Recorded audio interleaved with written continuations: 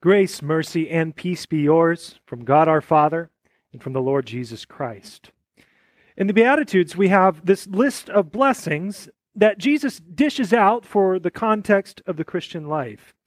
And I must say, as I pored over this passage this week, and as I read through it, I'm reminded of the ways that this text is often mishandled and mangled into this long, impossible list of things we must do if we are going to get into heaven. But as much as these words can certainly convict us where we fall short, their primary intent does not end there. That is not the goal of these words. That is not their purpose. Rather, Jesus is speaking here a comforting word of gospel in this sermon that is chock full of future promises that invite all of us into present joy. You see, you're sitting here where you are right now for several reasons, but among them, I'm willing to bet that you fall into one of these two categories. You are either beaten down by the world, or you are vexed by your own sinful flesh and you have a troubled conscience. Or how about both? That about covers all of us, yeah? Well, take heart because Jesus has a word for you to cling to today. He began his ministry at the end of Matthew chapter 4, as we heard last week. In the early goings, we see the light of the gospel increase as he preached repentance, as he preached the kingdom of heaven. And the light of the gospel increased as he called people to follow him, including 4 of what would become his 12 disciples, who we know as the 12. And as crowds began to join in, he took many of them to a mountain where he sat down and continued to reveal the light of the gospel through his teaching. And the very first thing that came out of our Lord's mouth was this: "Blessed are the poor in spirit, for theirs is the kingdom of heaven." A seemingly simple statement, but it doesn't get any more profound. If I were there, I would just hear that one sentence and I would be blown away. I probably wouldn't get anything else out of Jesus' teaching because I would just be mulling that one sentence over and over again, as I have all week. Blessed are the poor in spirit, for theirs is the kingdom of heaven. In 1 Kings chapter 17, there was a woman who was beat down by the world. She was a widow, living in the Canaanite town of Zarephath with her son. She was gathering sticks near the gate of the city with plans to go home and eat her final meal with her son before they would die of starvation.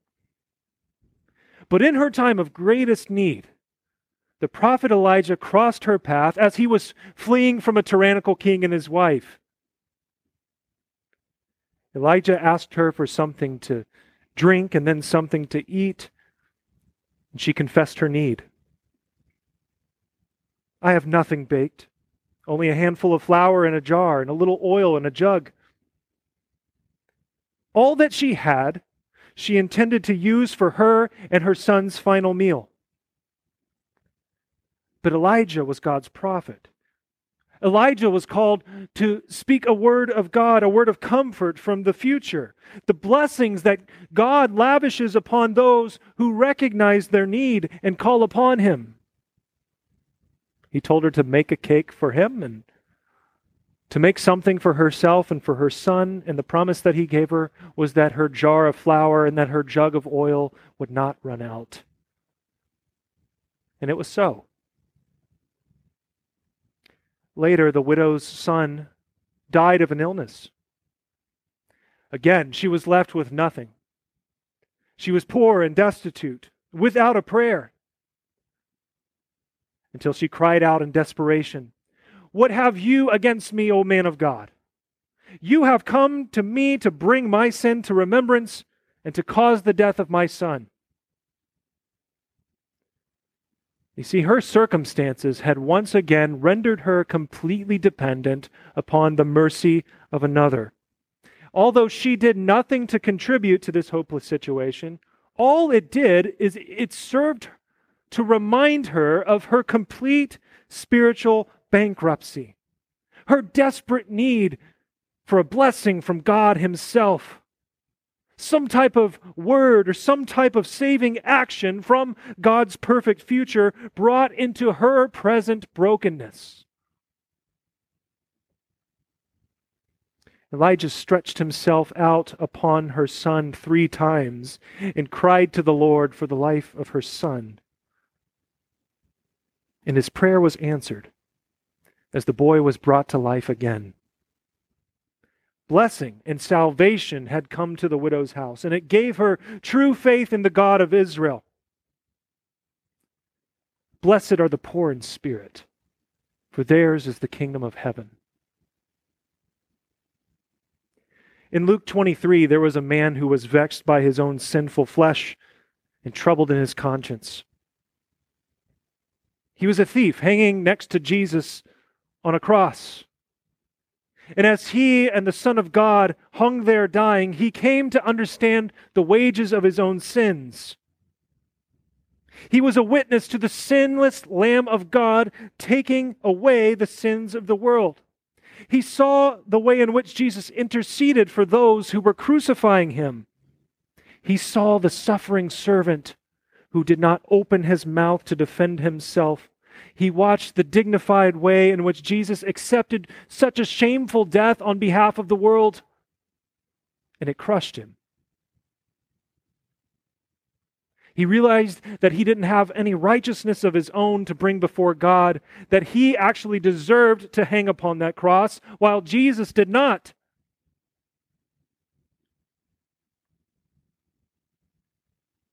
He didn't have a prayer, but he offered one up anyway. Jesus, remember me when you come into your kingdom. If there was ever someone who needed God's promise of blessing, if there was anyone who ever needed God's saving action, it was this man. He was as desperate as they come. His final breath was drawing nearer, and he had nothing to show for his life of crime. He only had a date with his judge. He didn't have much time. He didn't have anything at all. Only desperation. Only need. And that's exactly where Jesus, like the true and better Elijah, does his best work and brings the promises of God's future to bear on the present. Jesus said to the man, "Truly I say to you, today you will be with me in paradise." To the most undeserving, to the one who deserved only judgment, to the one whose sin stank to high heaven, came the promise of heaven itself, simply because this man expressed his complete dependency and his utter incapability to earn anything. Blessed are the poor in spirit, for theirs is the kingdom of heaven. How often do we use that term, blessed or blessed, as a throwaway word in our Christian subculture?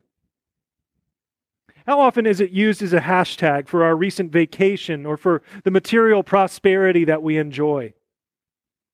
I don't mean to be disparaging. God does intend to give us all that we need to support this body and life, and He gives us everything that we have out of fatherly divine goodness and mercy. We do enjoy many what I call small b blessings, on account of which we should thank, praise, serve, and obey God. But what is Jesus getting at with His Beatitudes when He says, "Blessed are those"? We must not confuse these capital B blessings with all the rest. When Jesus says, "Blessed," He is here speaking about eternal life and salvation, the very kingdom of heaven, the reign and rule of God in Jesus. When Elijah brought blessing to the widow's house, he brought salvation and faith in the God of Israel. When Jesus brought blessing to the dying thief, it was the kingdom of heaven that was promised. Blessed are the poor in spirit, for theirs is the kingdom of heaven. Can I tell you a story? There was a buddy of mine who I used to play in a band with throughout high school and early on in college. We were roommates together for a couple years in a dumpy old apartment. We'll call him Jake. Jake used to listen to Pantera and drink Keystone Light and smoke Marlboro Reds. He doesn't smoke anymore, but he still listens to Pantera, and hopefully by now he's upgraded to a better beer. But Jake knew that I was a Christian, and he would ask me about it from time to time, not very often. I was in my late teens and in my early 20s, and any of the questions that he had, I probably gave really terrible answers, really half-baked ones, even though he had these earnest questions, and he did want to know things about the Christian faith from time to time. But I also have to confess that my moral witness to him wasn't all that great. I was not a model Christian by any stretch. But I was a good friend to him, and I often prayed for him and for his salvation. I deeply wanted him to know Jesus, even though in the back of my head, I fear that might never be the case. We went our separate ways in 2008, but we would keep in touch from time to time. We would usually text each other to vent about the Cowboys. Nothing has changed. Or we would talk about the latest music that we were into. We could still call each other anytime and expect the other one to answer. It was that type of friendship. Fast forward to February of 2020, and we get together in Huntsville, Texas, with our old bandmates to relearn some of our old material and to have fun and to catch up. And by then, Jake, like most of us, had had a wife and he had a kid. But something wasn't right with Jake.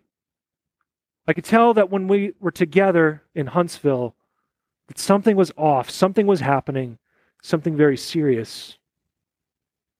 We all tried to make plans to get together again after that, but what happened in March of 2020? COVID, right? The COVID shutdowns, it impacted everything, and all of those plans that we had went out the window. But out of that, I actually began to renew and rekindle my friendship with Jake, and we actually began to text on a regular basis and talk and catch up. And through this communication that I had with him, I learned that his marriage was falling apart and he didn't know what to do. And eventually his marriage would end for good. But somewhere in the middle of all that, there was a Christian at his workplace, a man who was one of several people working under Jake. And this Christian man was actually witnessing to my buddy Jake. On top of Jake's marriage falling apart, COVID had caused such a financial strain upon his company that he had to lay off several good people. One of the people he had to lay off was this Christian man. And so whenever Jake went to lay this man off and he handed him the pink slip, this fellow Christian took the pink slip from my buddy Jake and he said, "That's okay.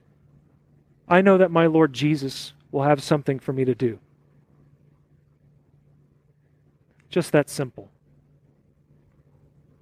And my friend Jake looked at him and said, "Tell me more."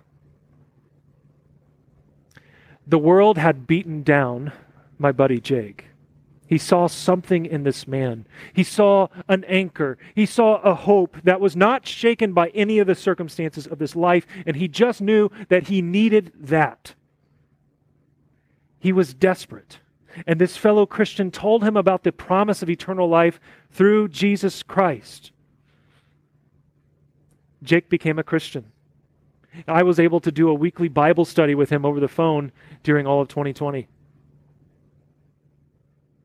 In 2021, I got a phone call from Jake. His dad, who had smoked his entire life, had contracted COVID, and he wasn't doing well, and he wasn't going to make it. Jake was there at the hospital in Corpus Christi with his siblings gathered around their dying father. Jake didn't know what to do or what to say. His dad could hear him, but he couldn't respond to anything. He could hear everyone, but and he had his eyes open, but he was just unresponsive. Jake asked me if there was anything from the Bible that he could share with his dad. And I gave him some words of comfort, words of gospel. I gave him some passages that have a great gospel message of comfort to cling to whenever one is dying. And after his dad had passed, I asked Jake how it went. How did it go with your dad? And he told me that he shared those scriptures, he shared those words with him, and that he prayed with him constantly, but he was unsure of the state of his dad's soul, seeing that his dad couldn't respond. And I told Jake that even in this, he could throw himself upon the mercy of the Lord Jesus, who tells us, "Blessed are the poor in spirit, for theirs is the kingdom of heaven." So just like the disciples on that day gathered around Jesus on the mountain, here we are doing just the same. In church, our Lord has come to us to bring us His blessings, His comfort from the future, fully realized in heaven, here, now, on earth. He brings us His word and His sacraments to we who are made desperate by the madness of our world, and we who are polluted in our consciences that desperately need cleansing. Whatever your present struggle, whether it's the circumstances of your life or whether it's your own personal sins, let those things drive you to the Lord's table, where He promises you that you will be filled with His righteousness, that you will be satisfied. Let those things press you to remember and cling to your baptism, where God marked you as His own, where He brought you into His family, made you His own dear child, and gave to you the heavenly kingdom. And may you take Jesus at His word, which He has sent me here to tell you now. Yours is the kingdom of heaven. In the name of our Lord, amen.